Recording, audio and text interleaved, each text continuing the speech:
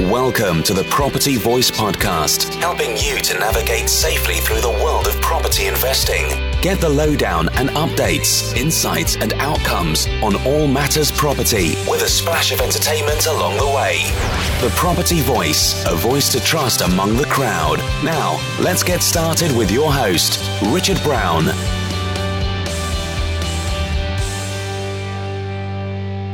Hello and welcome to another edition of the Property Voice Podcast. My name is Richard Brown, and as always, it's a pleasure to have you join me again on the show today.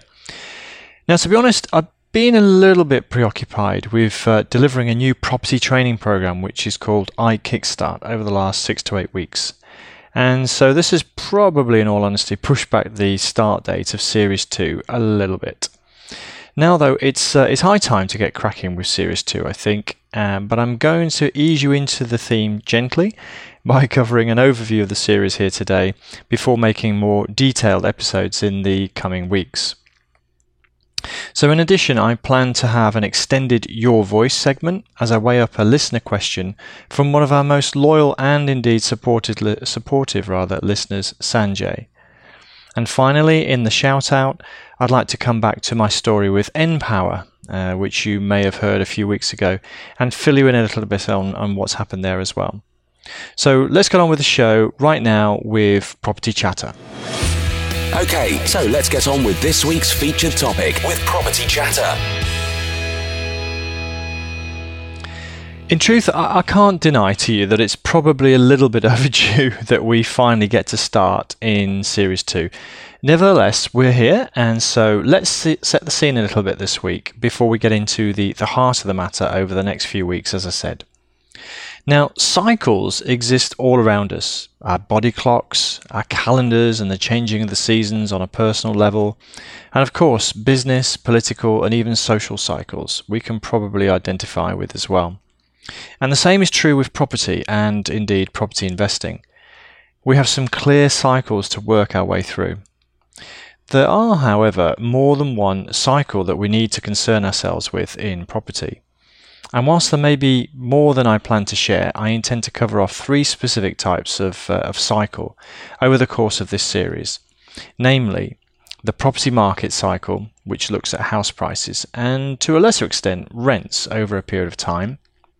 The property investment life cycle, which is a cradle to grave, or as our US cousins like to call it, soup to nuts, view of how a property moves through a cycle from acquisition to exit and everything else in between. And then there is the portfolio cycle, which if the property market is a macro view and the property investment cycle is a micro view, then the portfolio cycle is, I guess, a MIDI view, if you like. It considers a collection of different properties over an extended period of time of ownership, starting with growth and acquisition through to consolidation and finally to exit. So my plan is to unfold and unpeel the layers that make up these different cycles and to try to make some sense of them as they relate to us as individual property investors.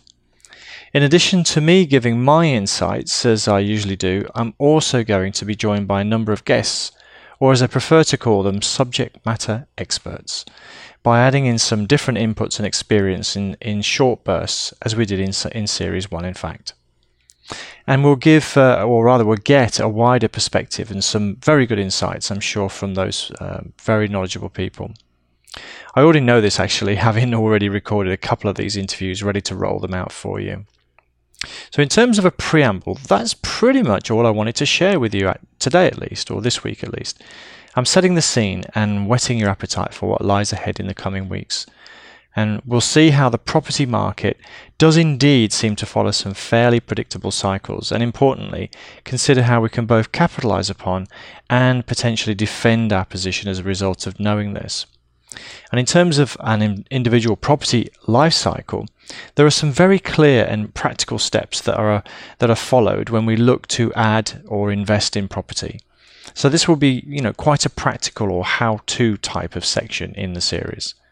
And finally, if we have or intend to have if all we have or intend to have is a single property, then the idea of looking at the property portfolio cycle might sound a little bit surplus to requirements at first glance. But stick with it, as well as we shall see how having a portfolio can bring to pass so many positive things into our lives, and equally allows us to provide for others as well, or have an impact on the lives of other people. So if you did have smaller horizons, then this last section of the series may help to broaden them out somewhat. So more next time, but now that's all I'm prepared to share with you, and let's instead pay some attention to a listener suggestion in your voice. Up next is Your Voice. It's all about you and your property world.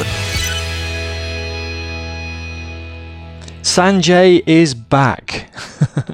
Sanjay, as I mentioned at the top of the show, is a very loyal listener, and I like him so much for that, fact alone. However, more than that, he is very creative in his thinking and is often sending me ideas for the show, which I like him even more for, I can tell you. Well, today's Your Voice is stimulated by one of Sanjay's latest contributions or suggestions, and I'm more than happy to oblige, particularly as many other investors have at times wrestled with the same dilemma. Now, Sanjay realised, and quite correctly noted, that I don't have a patch, as it is known. Or in other words, I do not exclusively invest into a concentrated location, which some, have come to call it their gold mine area. So broadly speaking, a patch could be defined as a clearly identified area, be it a town or a city or even a county, say, where investment activity is concentrated.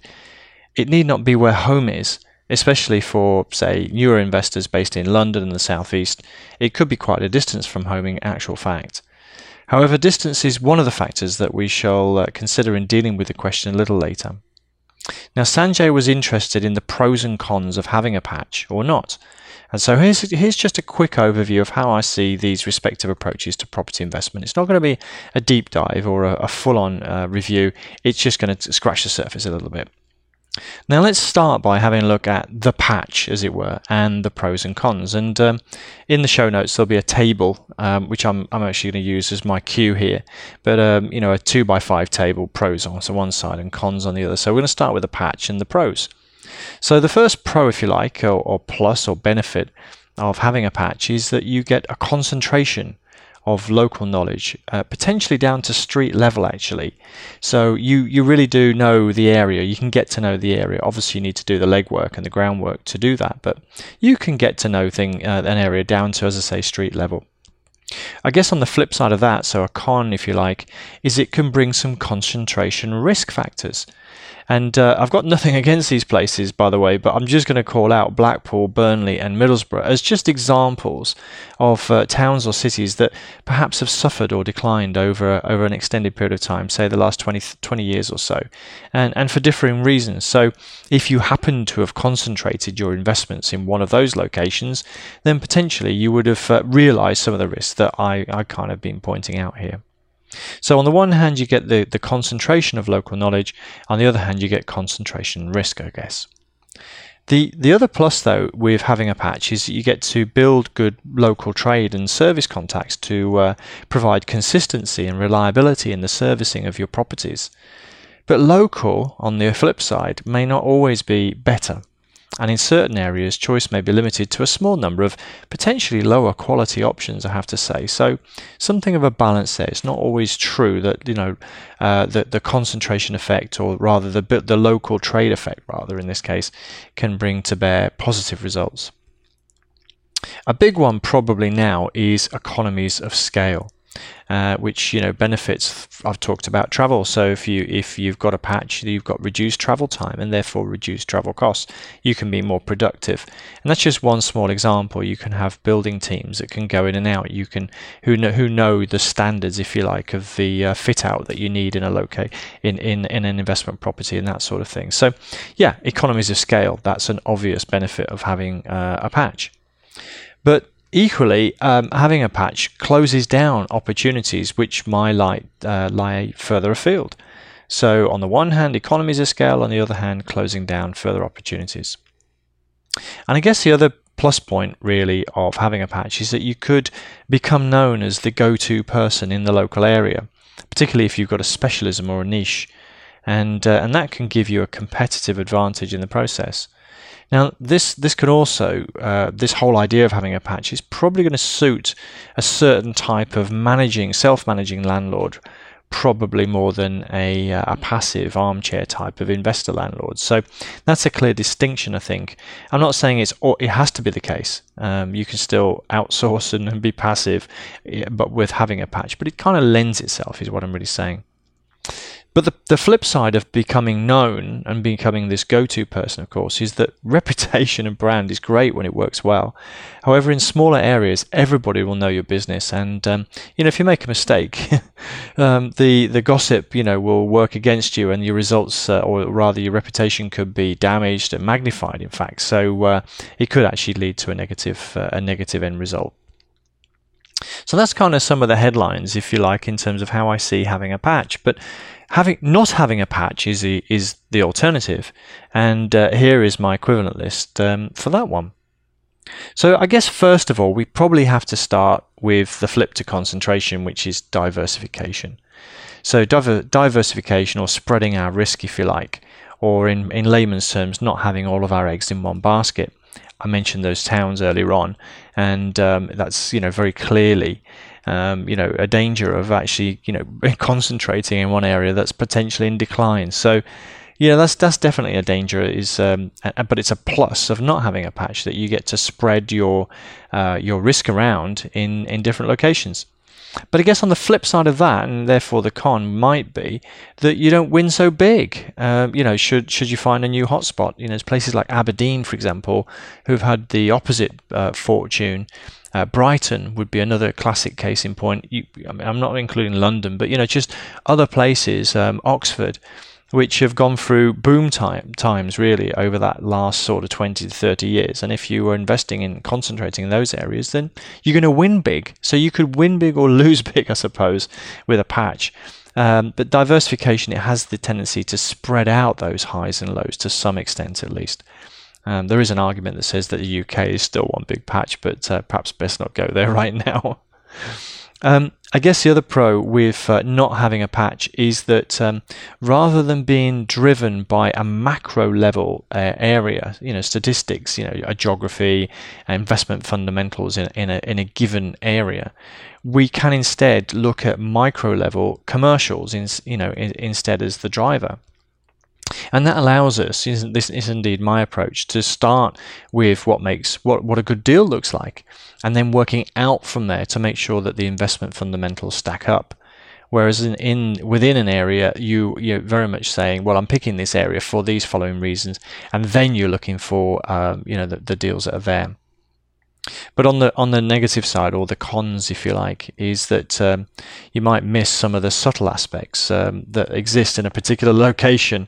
Really recently, I was talking to, funny enough, Blackpool again is on my mind. I was talking to someone who lives in Blackpool, and I said, well, what? Tell me about Blackpool. Tell me what it's like. And he said, well, it depends which part. There's definitely parts which are known as sort of the drugs haven, the red light district, and this sort of thing. And he knows exactly where they are because he's literally there, whereas I wouldn't necessarily know.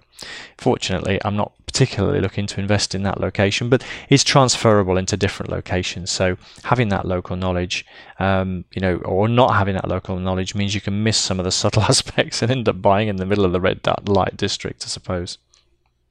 I kind of alluded to this point already, that one of the pluses is that having no patch is probably more suited to an outsourced or systemized approach, and then this itself lends itself to being a more passive investor. So, or it could indeed force it if that's not a preference. So if you've got more of an outsourced way of thinking or a systemized way of looking at things, again, it's not exclusive, but it could lend itself to not necessarily having to focus on one clear area.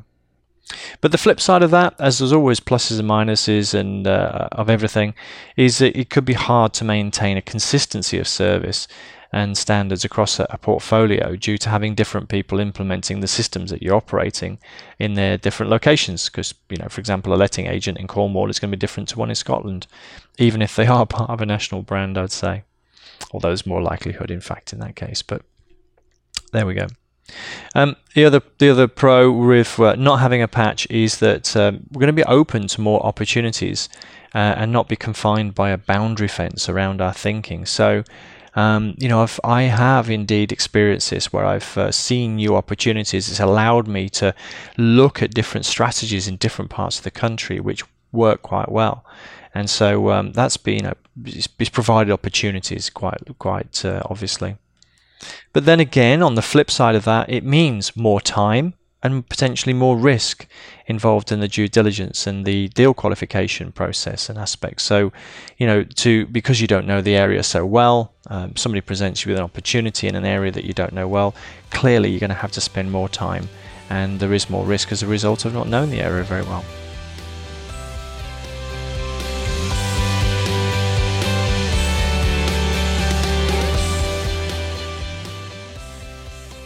And I guess the final one is a softer one. It's interest and variety, really, that can help maintain motivation. Now, personally speaking, it's something that I like.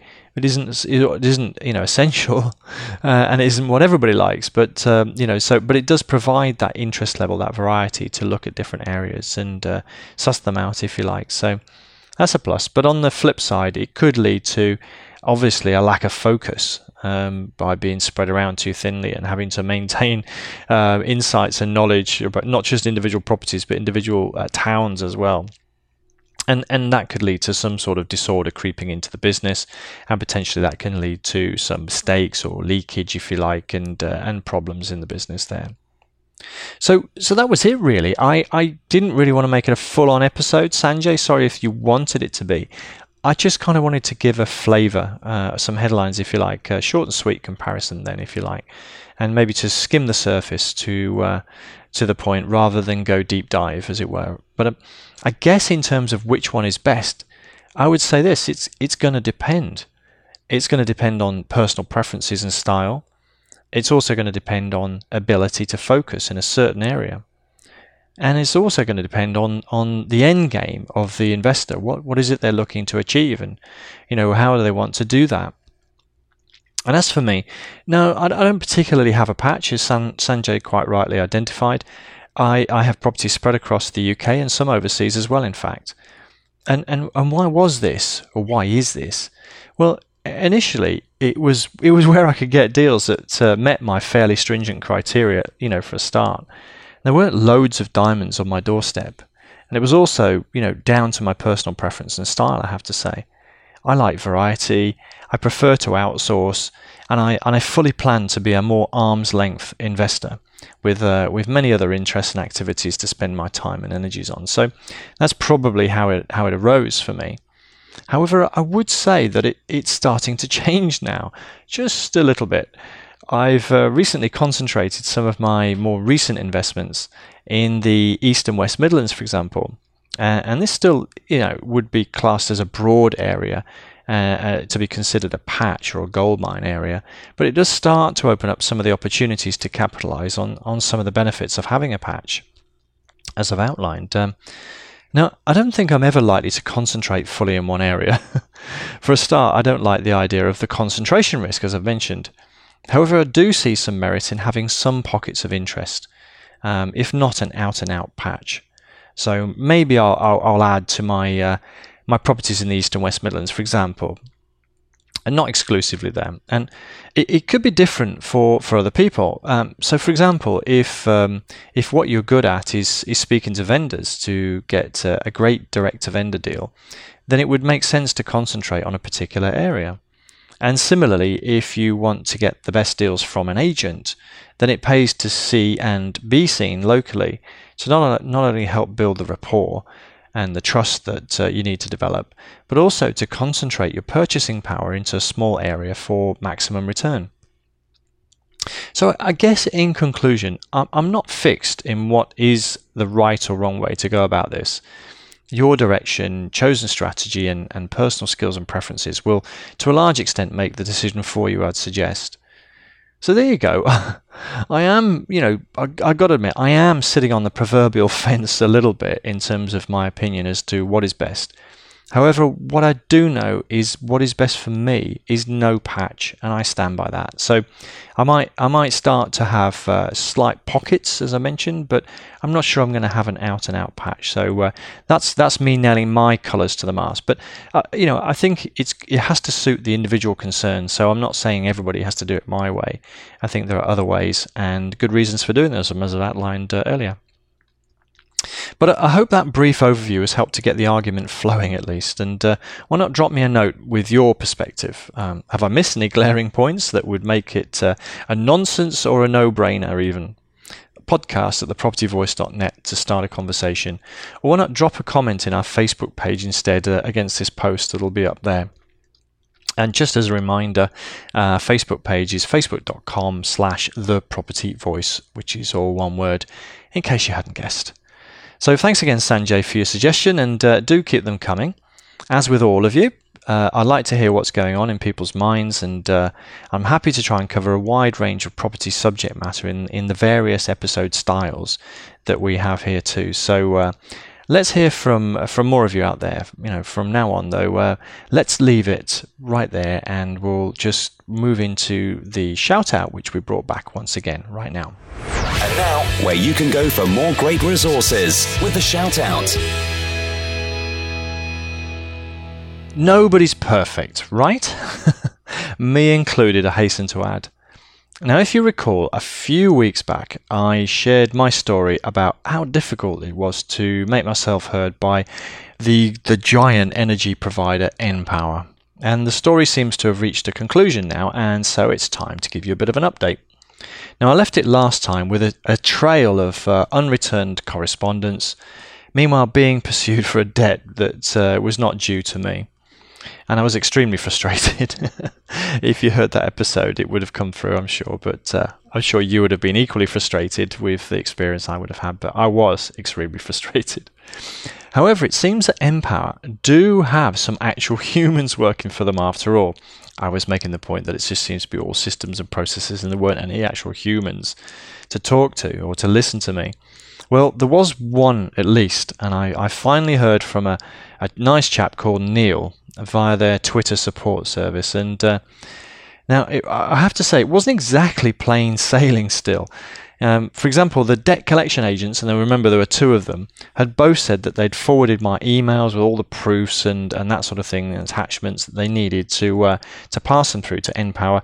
And yet, despite the fact that the debt collection people had confirmed that they'd sent them through and that the npower were looking at them, npower claimed never to have received them. So there was a bit of a glitch there, even with Neil's involvement, let's say. But basically, let's give it up for Neil, as he apologised to me, and he promised to get to the bottom of things, and sure enough, he did do that. So what happened was the bills were corrected. Hooray! I had a small charge remaining to me for about 7 or 21 days of outstanding charge. There wasn't even any usage. But they agreed to write that off as well. Hooray! And they called off the dogs. Hooray! And finally, when I asked them if they would be prepared to pay compensation not to me personally, but instead to a small school in the middle of the Amazon, they agreed to pay £100 to support them. So, hooray again! And you can see that some of these large companies have a focus on systems and processes, and to a large extent that is also understandable. It helps them to be efficient and therefore to reduce their costs, which hopefully they gets passed on to us as well in turn. That said, it is people that really make the difference, I find.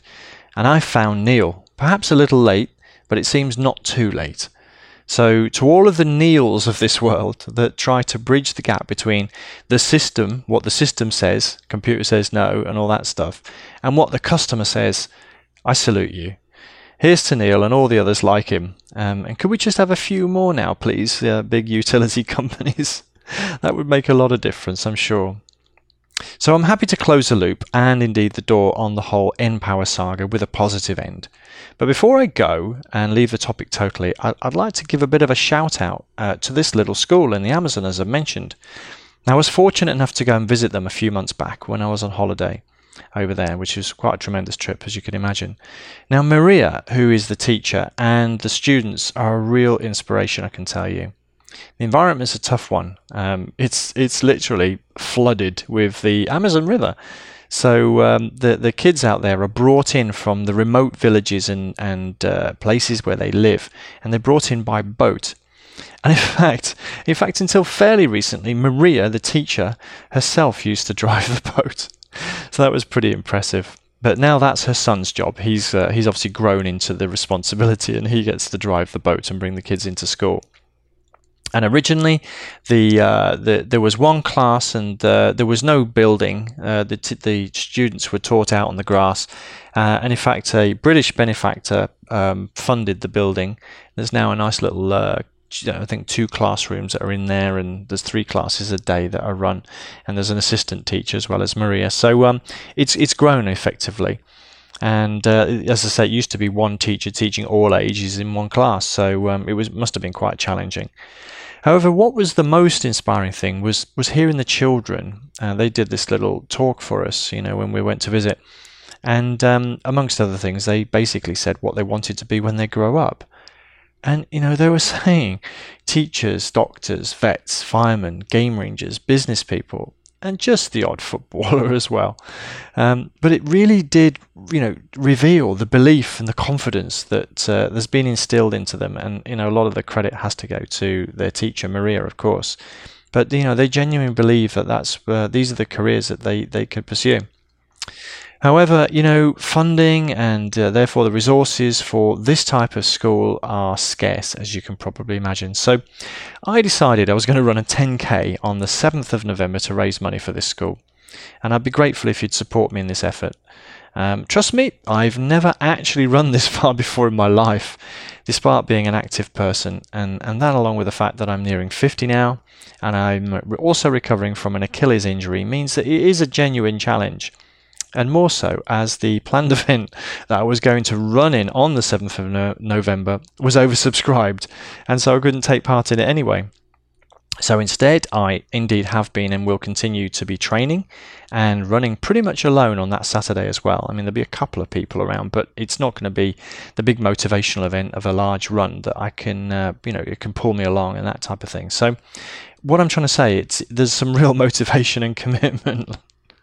But if you'd like to know more, I won't labour it here, but if you'd like to know more or possibly even pledge a donation, then please have a look at my fundraising page on Facebook. I've got a Just Giving page, but all the links are going to be on my Facebook page, which is called Help Fundraiser, which is all one word, Help Fundraiser. So go to Facebook and /Help Fundraiser, and you'll see some stuff that I'm posting in there. So be great to hear from you in that respect.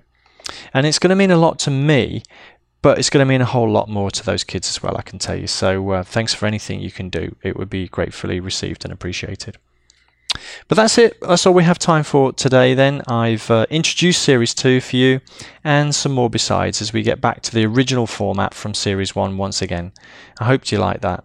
And talking of liking it, how are those reviews coming along on iTunes? I've got to admit, I have not managed to have a look for a few weeks now. So it'd be a great surprise to see a few more when I do. I'll hold off for a few more days, and perhaps once you've heard this show, you think to yourself, yeah, I did mean to review that podcast, and hopefully it's a nice chunky 5-star review. That would be great. But all reviews are welcome. I'll take them on board.